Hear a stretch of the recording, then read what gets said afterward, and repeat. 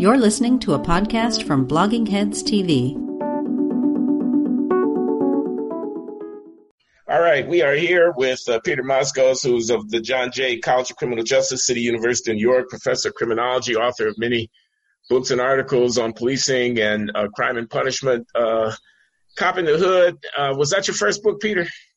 That was my first book. That was based on my PhD research when I was a grad student in sociology at Harvard.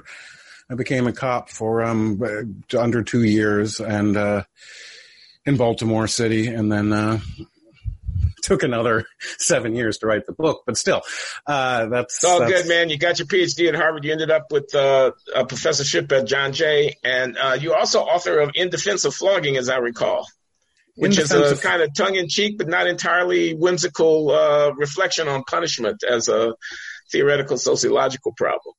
Yeah, I it's kind of a prison abolition book, actually. Yeah.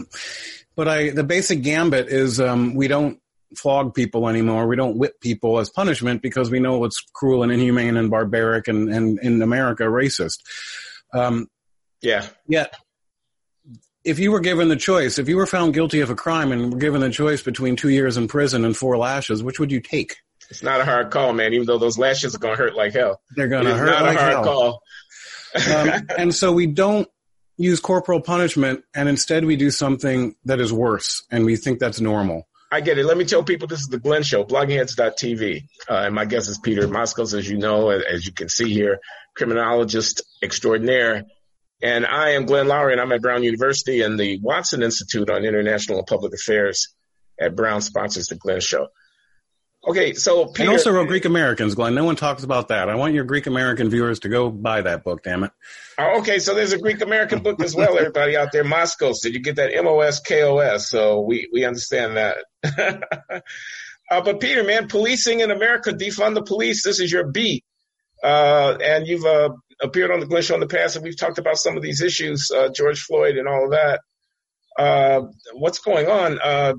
The autonomous zones in big cities, the war on cops. Come on, Heather McDonald actually has a point, doesn't she? The rise in homicide in some of these places, the shootings, they're going ballistic. I can't even keep track of them. Roland Fryer and the research on, federal scrutiny of local police departments and cops withdrawing and higher rates of violent crime in consequence of that. I'm just wondering how you're reading the current moment from the point of view of legitimacy of policing, public safety, the kind of politics of this. Cops are retiring left and right. I mean, this is something that you must have some insight into. You could start anywhere in that long train of stuff. But what are you thinking about this moment in terms of policing? Well, I'm afraid it's going to be counterproductive and more people are going to die. I find it depressing. If you do this professionally for a living and been doing it for however long I've been doing it, 15, 20 years, and suddenly it's amateur hour in the police reform movement. Everyone's got an opinion. It's usually rooted in skewed facts and perspective. And people like myself, but really more others who are more even active in this, we've been working to improve policing and succeeding. That's the thing. It's been getting better slowly and incrementally. That's not a very popular approach right now, but it's been getting better, and suddenly it's all thrown out. I mean, in New York City, we seem to be dismantling the NYPD, and very recently, man, shootings have skyrocketed, and we could be going back to the bad old days. And I'm just telling the next generation, well, you see, we had arguably the best police department that America has seen. And that's, warts and all, it's not perfect, but by any quantifiable measure, the NYPD does very well. And by quantifiable measures, I mean, arrests have been going down, crime has been going down, complaints against police have been going down. That's important in the current context. And use of lethal force is very low, about half to a third of the national average. There are a lot of things going right, and then we're going to say, oh, well, you see, we had to dismantle the police department because cops killed a man in Minnesota. Well, wait a minute. Let me just ask you a question, because that was an interesting speech about everything that's been going down, about how good a job the New York City Police Department. And there's also been no terrorist attack. They are despised. They are spat upon. They are bricked and mortared. They are water hosed. Why can't Mayor Bill de Blasio give the speech that you just gave? Why hasn't he given it already? Explain the politics of this to me. If they're doing such a good job, why are they hated? First of all, I don't think they're hated. I mean, they are hated by some. But to say most people still like the police, they're police. Most people in New York still do. So there is a large, but more so vocal minority of people who either actively hate the police or have been caught up in the moment and legitimately want to see things get better, but don't quite understand the big picture. But I don't think that police are hated. The problem is politicians are listening to the haters. I can't read de Blasio's mind. I don't know if anyone can read de Blasio's mind. Today or last night, the encampment by City Hall in New York City was dismantled, was broken up by police after it's been there. I actually didn't know that there had been an encampment. There was an encampment outside City Hall. Yes, there was an encampment outside City Hall. It started with the defund movement, and then after the current budget passed, which defunded a little bit, but a lot of sleight of hand, not that much changed. Then a lot of people left, but it became more problematic. Those who remained in it, and a lot of homeless people moved in, and there were many complaints, of course. But a professor of mine, Richard Mack, he teaches at John Jay College, and he's a lieutenant in the NYPD. He was hospitalized last week, fighting with counter-protesters, severely hurt. And the story is that there was it's not even a pro-police march, but there was an anti-violence march because shootings have tripled in New York City compared to last year. I'm talking about the last month. I mean, that's a huge increase. And people who live in neighborhoods where these shootings happen, which are not generally rich white people who want to defund the police, are saying this is crazy. So there was a march with clergy, and police were part of it. But basically a public safety march, let's call it. And they were marching from Brooklyn to Manhattan. And word got out in the encampment, and they sent out counter-protesters with bats to meet this protest. So the protest was against the increase in violence in the city, and the counter-protest is against the people objecting to the increase in violence. Yes, yeah, and they've come violently. Yes, and then to be clear, the counter-protest in this case would normally be called the protesters. So the terms have shifted here, but the police are aware that they're going out, and I mean, what are they going to do? Beat the clergy with baseball bats? They don't quite know the end game, but they're not willing to watch the end game happen because they're police.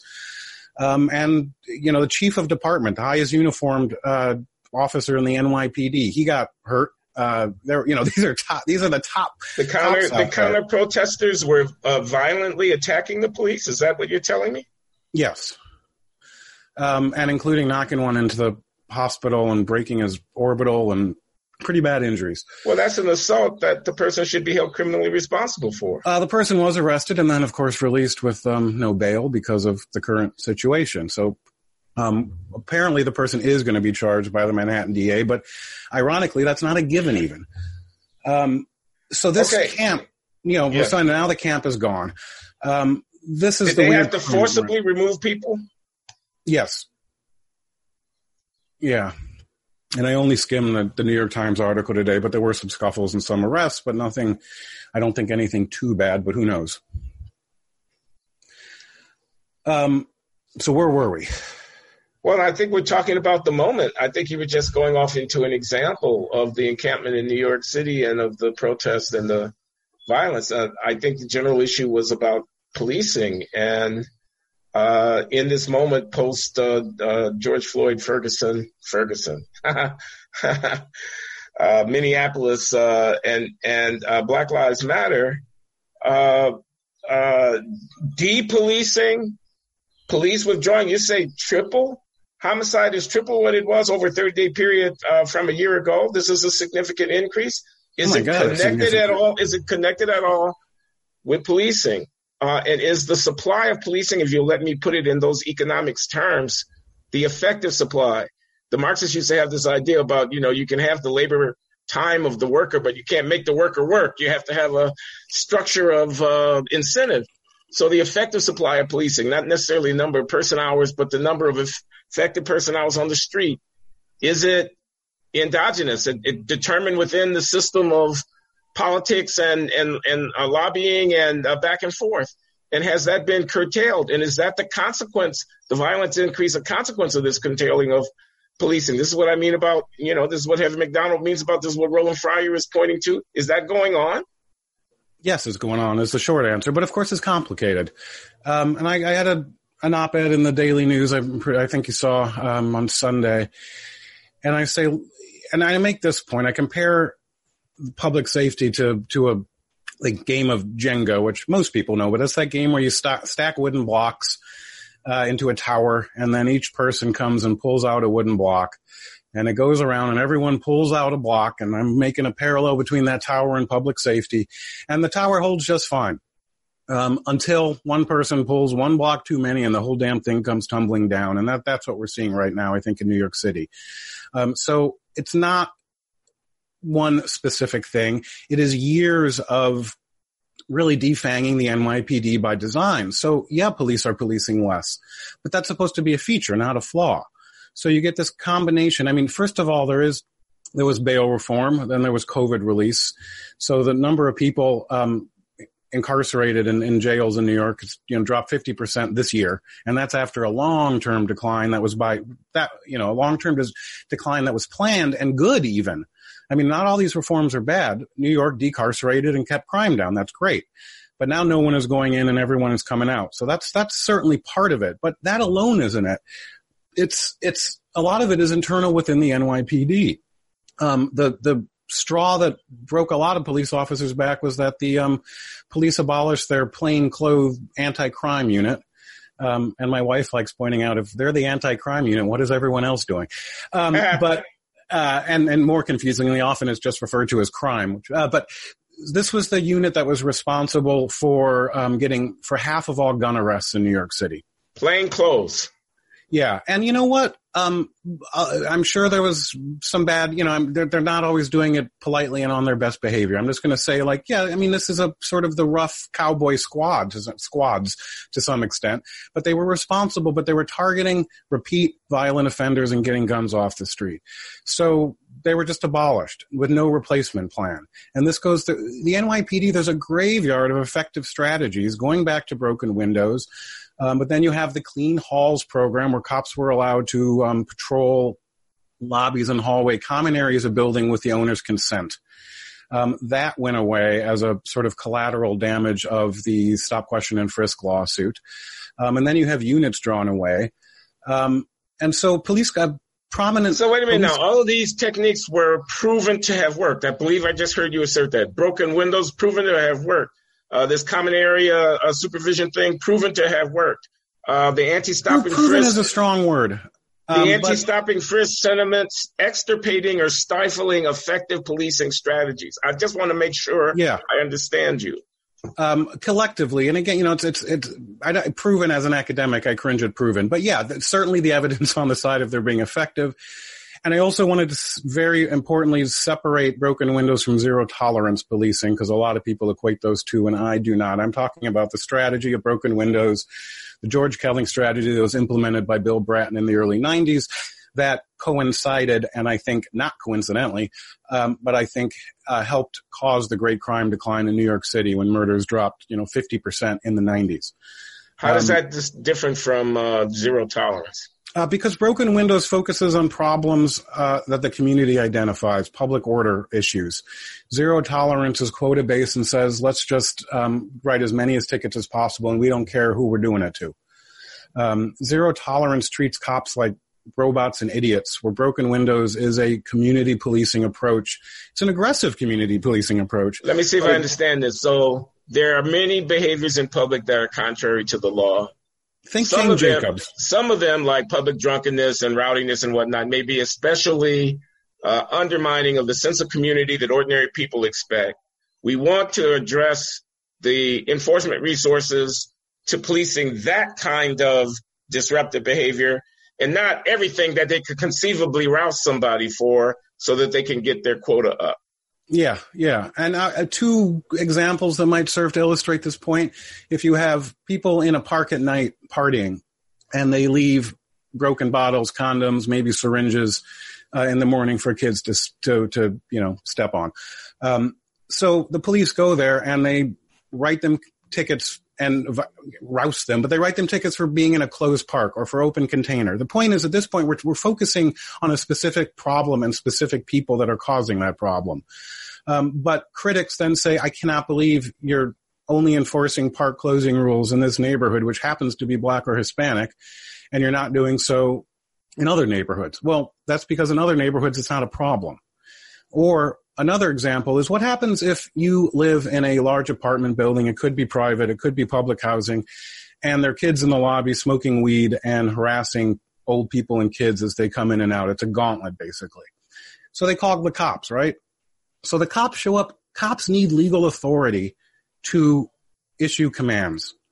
And that legal authority may not be directly related to the harassment because the cops didn't see the harassment, but the repeated calls, and the cops are there a lot. They know what's going on. But at some point, they need the or else of, you've got to stop doing this.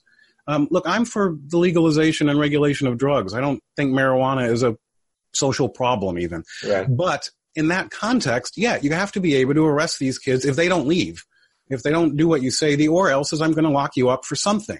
You need something, and it's that something that has been taken away by design bit by bit because these are considered minor quality of life, low-level offenses, and the impact is racially disparate.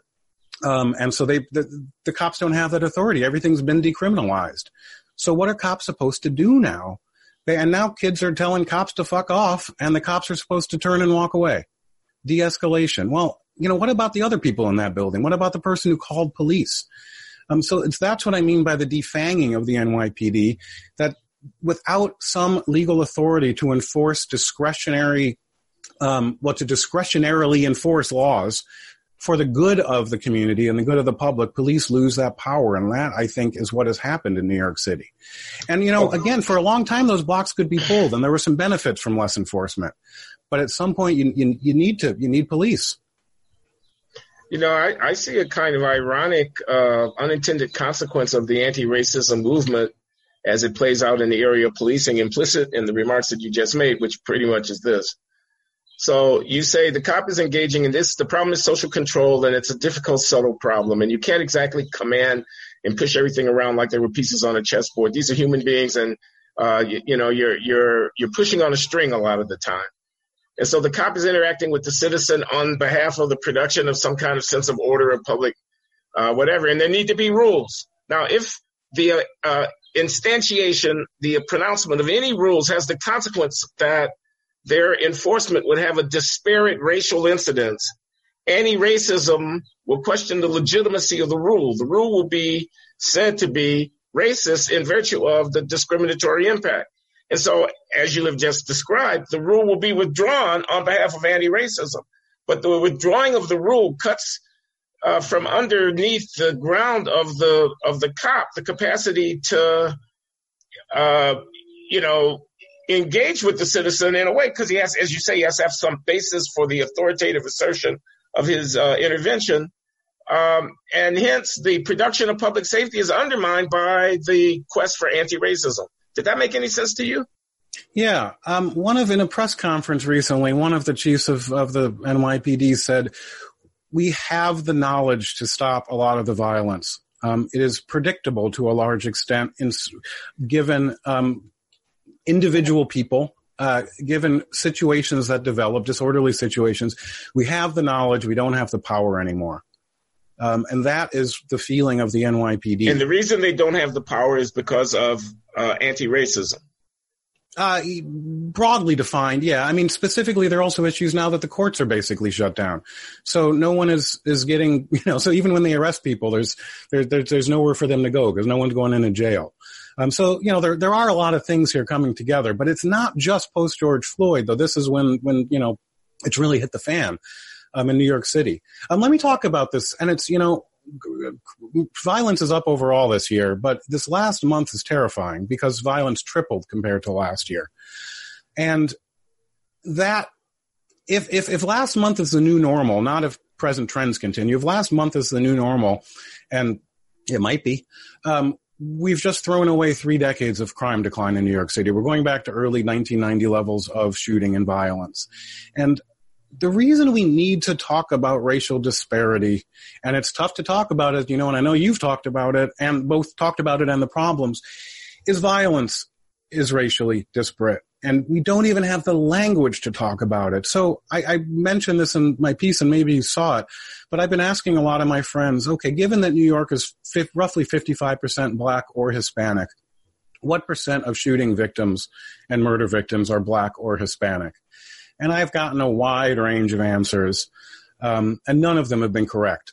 The answer is 96%. 96% of shooting victims? Yeah. And some years it's as high as 98%. I mean, at that level, for all practical purposes, we're talking 100%. It's all of them. Yeah, all of them. And no one knows that, and we can't talk about it. And I don't know. Ben, what's the implication of that? Why is that significant? It's significant because any solutions that are going to bring down violence are going to reflect that racial disparity. Can you be more explicit? Yeah. That means if you're trying to stop people carrying guns, they're going to be disparate hits on Blacks, or what? Yeah. What does that mean? Yeah, that's exactly what it means. Is that I imagine one of the reasons that anti-crime unit was disbanded is because their enforcement is probably 100% or close to it, 100% against Blacks or Hispanics. You can't do that anymore. But the problem is the violence is almost 100% against Blacks or Hispanics. So I don't know how you can police violence in a way that is, let me say, I don't want to use too many negatives. If you're going to prevent violence, you're going to have to protect those who are the victims of violence and focus on those who are committing it. And those are racially disproportionate to the general population. But somehow we expect policing to reflect the general population, but that's not the way the violence is happening. So when violence triples, as it did, the victims are all Black or Hispanic. And the New York Times won't talk about the race of victims or those who commit the violence. And I understand why. I'm afraid to talk about it because you start mentioning these facts that most people don't know, and suddenly racists want to be your friend. I don't want them to be my friend. I'm not their friend.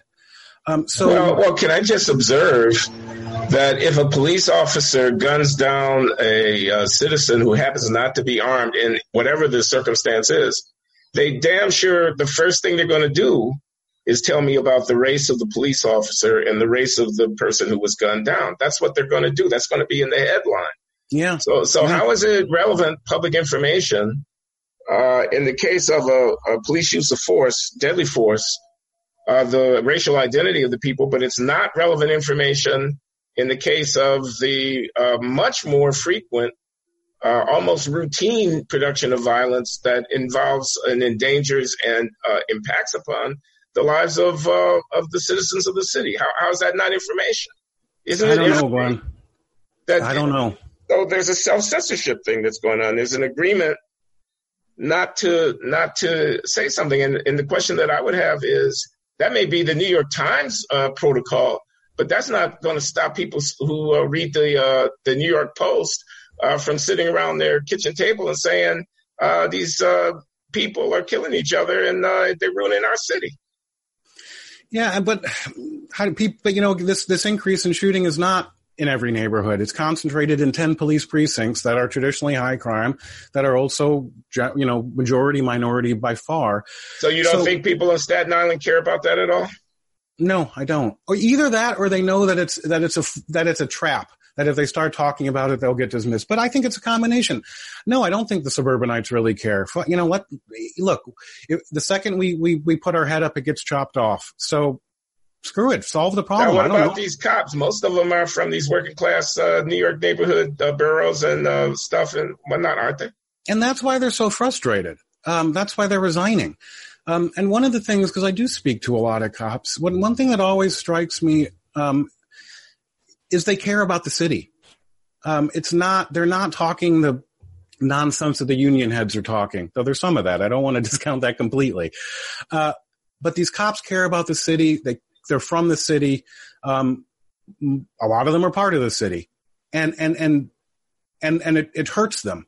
Also, the police department's majority minority. They know people who are victims of violence as well.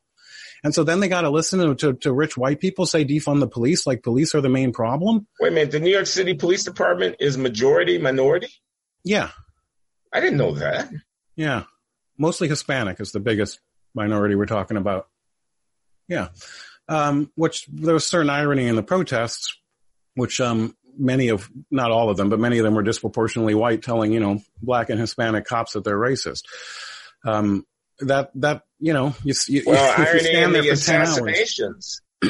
Irony in the vitriolic speeches given by the likes of, and I don't know who, Al Sharpton or somebody against, quote unquote, racist cops.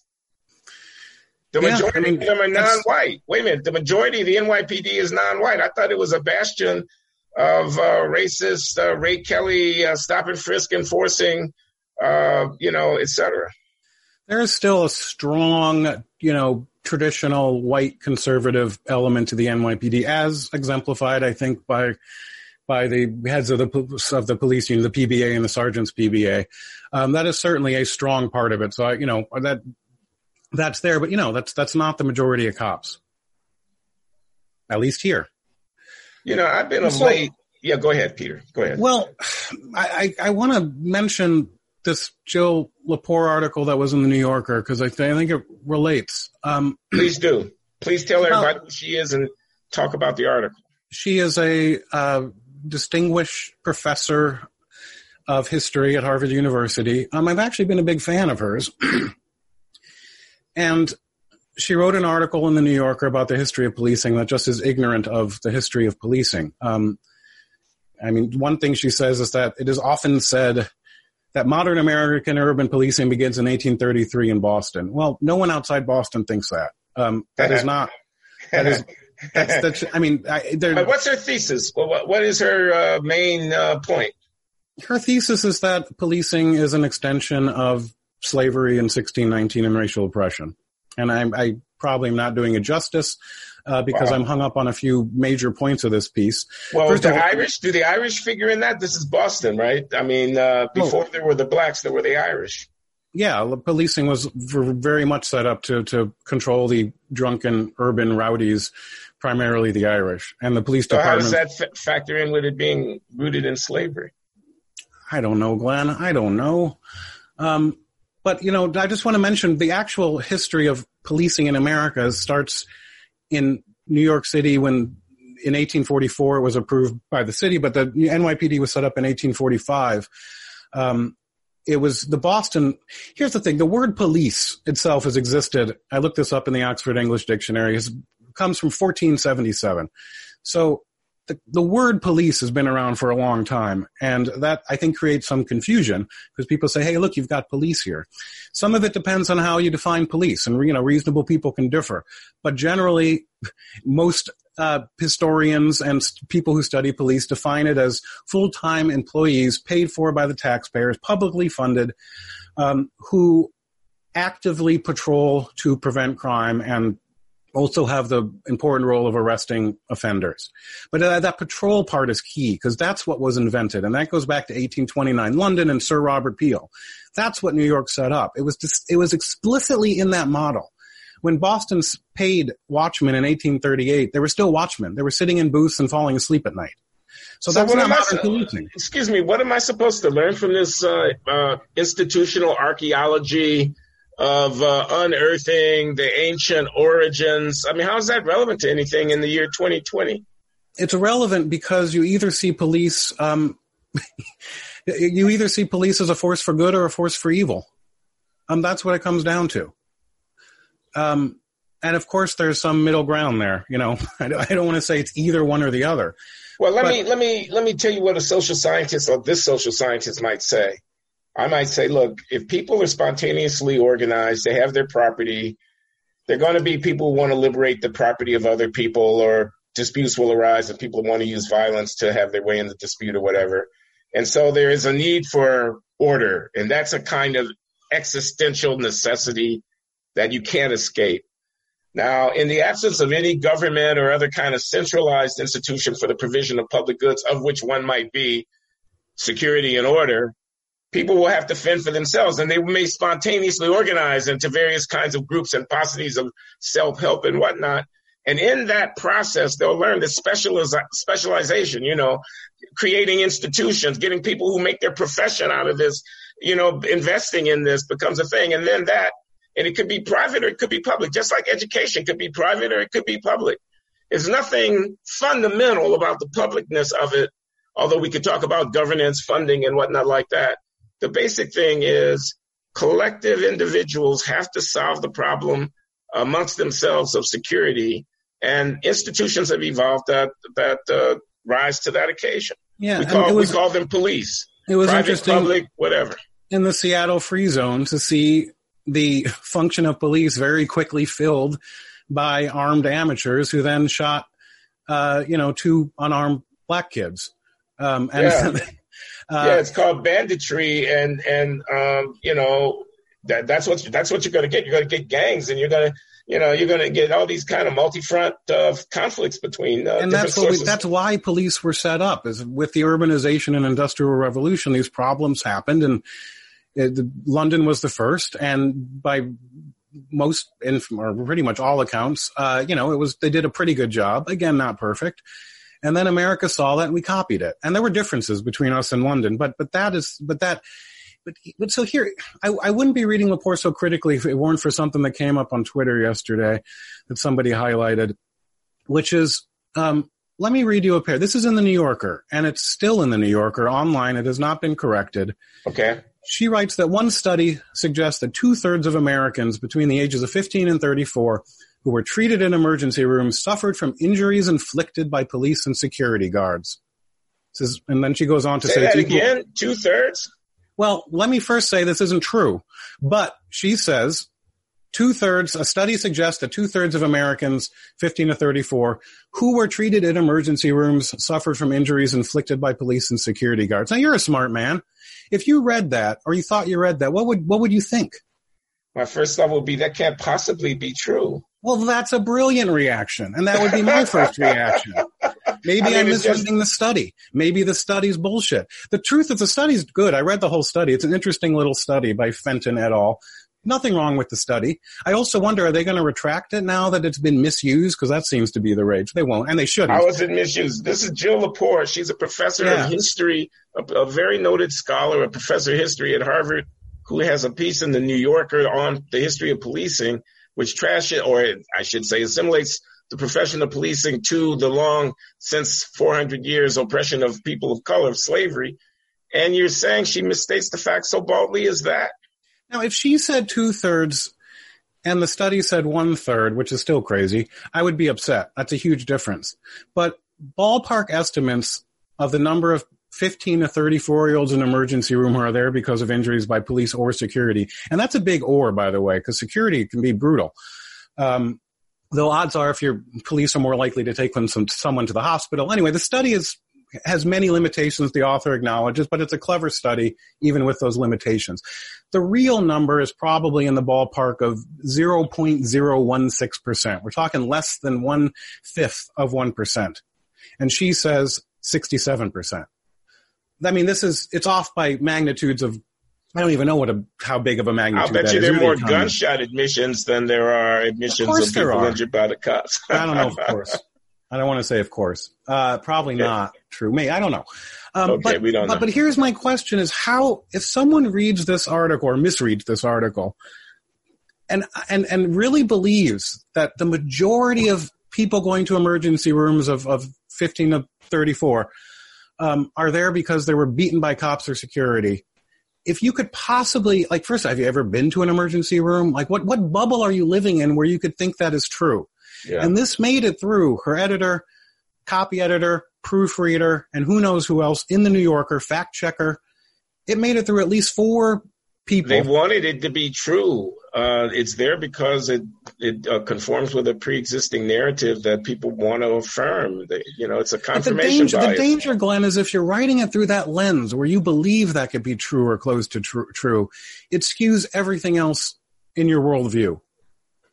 And that, to me, is the danger. You're telling me an article about policing in the New Yorker has a skewed worldview that is anti-cop? I mean, that's not exactly news of the day. But there are a lot of middle-brow people who read the New Yorker, myself included, and will assume it's true because it's the New Yorker and it's Joe Lepore. Like, this is. So I want to ask you about this because our time is running out.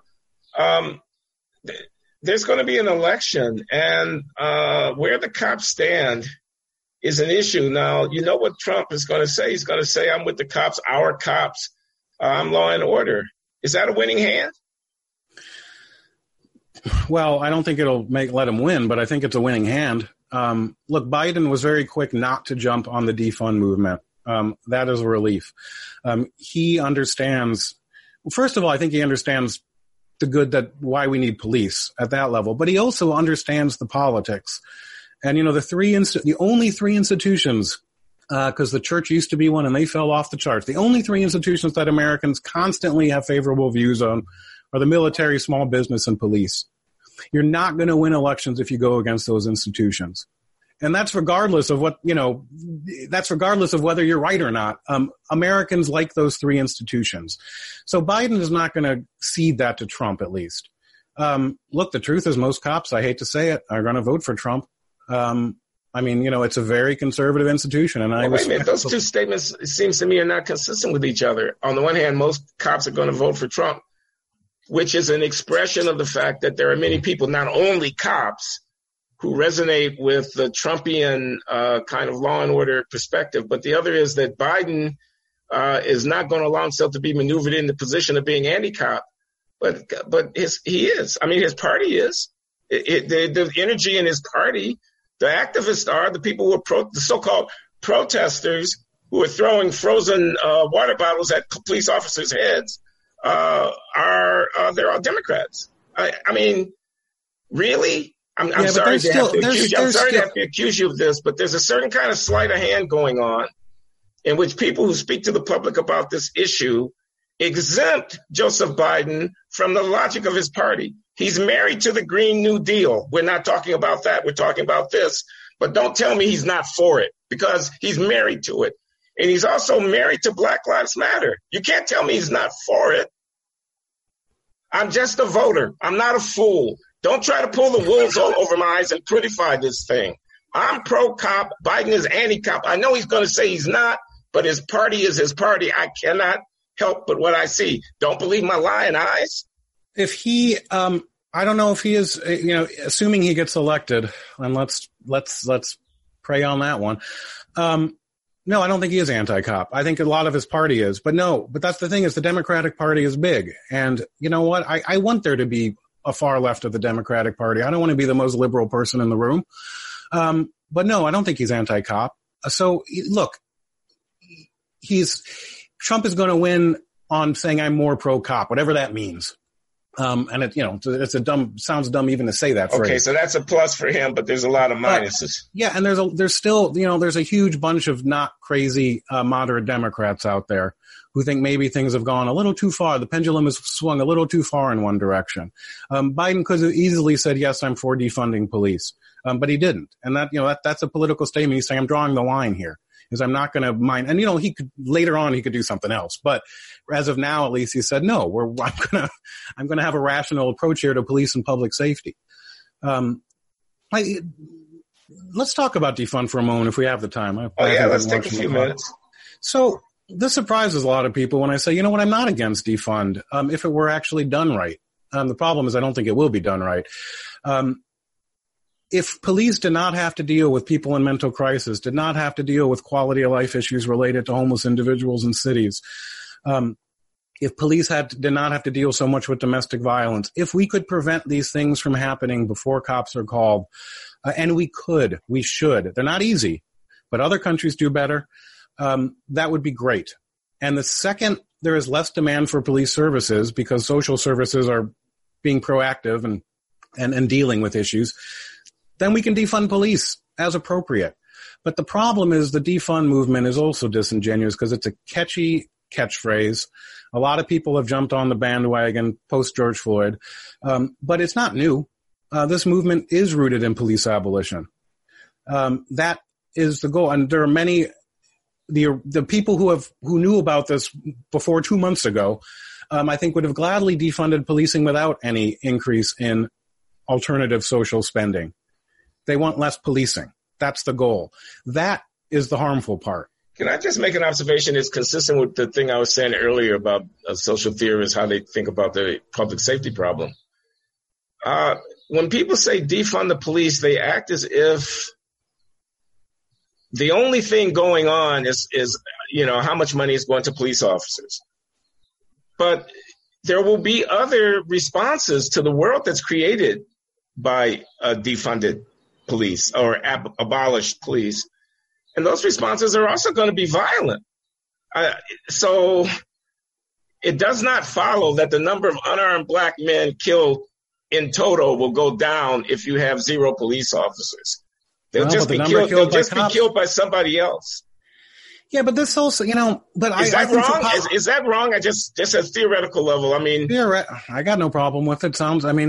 I think the problem is for a lot of politicians, there is basically zero damage from people killing each other, from crime, from murder. I'm talking about, and if that doubles or triples, they can just okay. And there is a tremendous damage from one cop killing one unarmed black person. I see. Let me try something else on you. So there are police and there are also teachers. And I've been thinking about this in terms of unions because progressive like teacher unions, but they don't like police unions.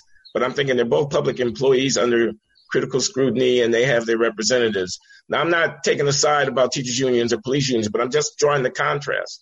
Defund the teachers. That's what charter school and vouchers and choice in education are.